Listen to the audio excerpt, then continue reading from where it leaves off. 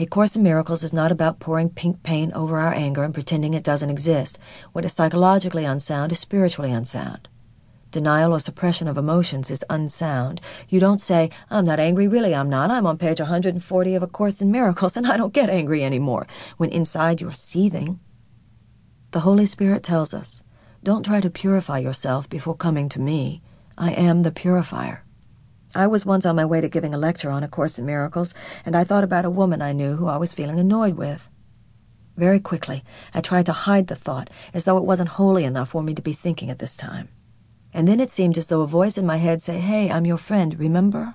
The Holy Spirit wasn't judging me for my anger. He was there to help me move past it. Now let's talk about an issue in A Course in Miracles called special relationships. We can all relate to the desire to find Mr. or Ms. Right. It's almost a cultural obsession. But according to A Course in Miracles, the search for the perfect person to, quote, fix us is one of our biggest psychic wounds, one of the ego's most powerful delusions. It represents a notion in A Course in Miracles called the special relationship. Although the word special normally implies something wonderful, from a Course perspective, special means different, therefore separate, which is characteristic of ego rather than spirit. A special relationship is a relationship based on fear. To God, no one is different or special because no one is actually separate from anyone else. Our desire to find one special person, one part of the sonship who will complete us, is hurtful because it is delusional. It means we're seeking salvation in separation rather than in oneness. Often when we think we're in love with a person, A Course in Miracles would indicate that we're actually anything but. The special relationship is based not on love, but on guilt. The ego tells us that there's some special person out there who will make all the pain go away. We don't really believe that, of course, but then on the other hand, we really do. Our culture has bred the idea into us through books, songs, movies, advertising, and the conspiracy of other egos.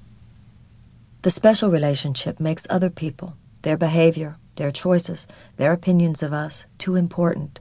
It makes us think we need another person, when in fact we are complete and whole as we are.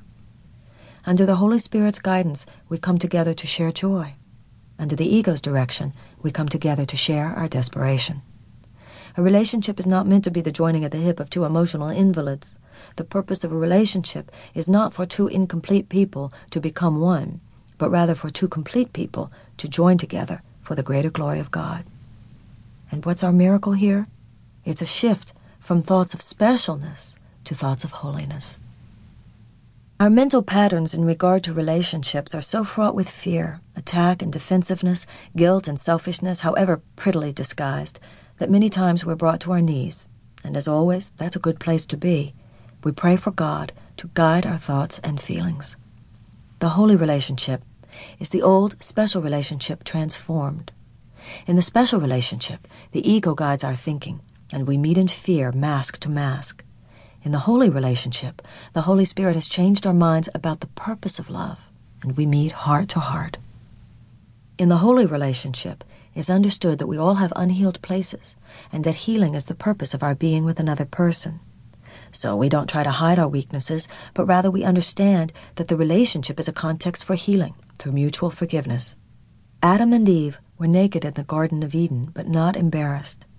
That doesn't mean they were physically naked. It means they were emotionally naked, totally real and honest, yet they were not embarrassed because they felt accepted completely for who they were. The holy relationship is, above all else, a friendship between two brothers. We are not put on this earth to audition one another, put someone on trial, or use other people to gratify our own ego needs. We're not here to fix, change, or belittle another person. We are here to support, forgive, and heal one another. How do we find a holy relationship? Not by asking God to change our partners, but by asking God to change our minds. We don't run away from someone we're attracted to because we're afraid of specialness. Anytime there's a potential for love, there's a potential for specialness. I often ask audiences.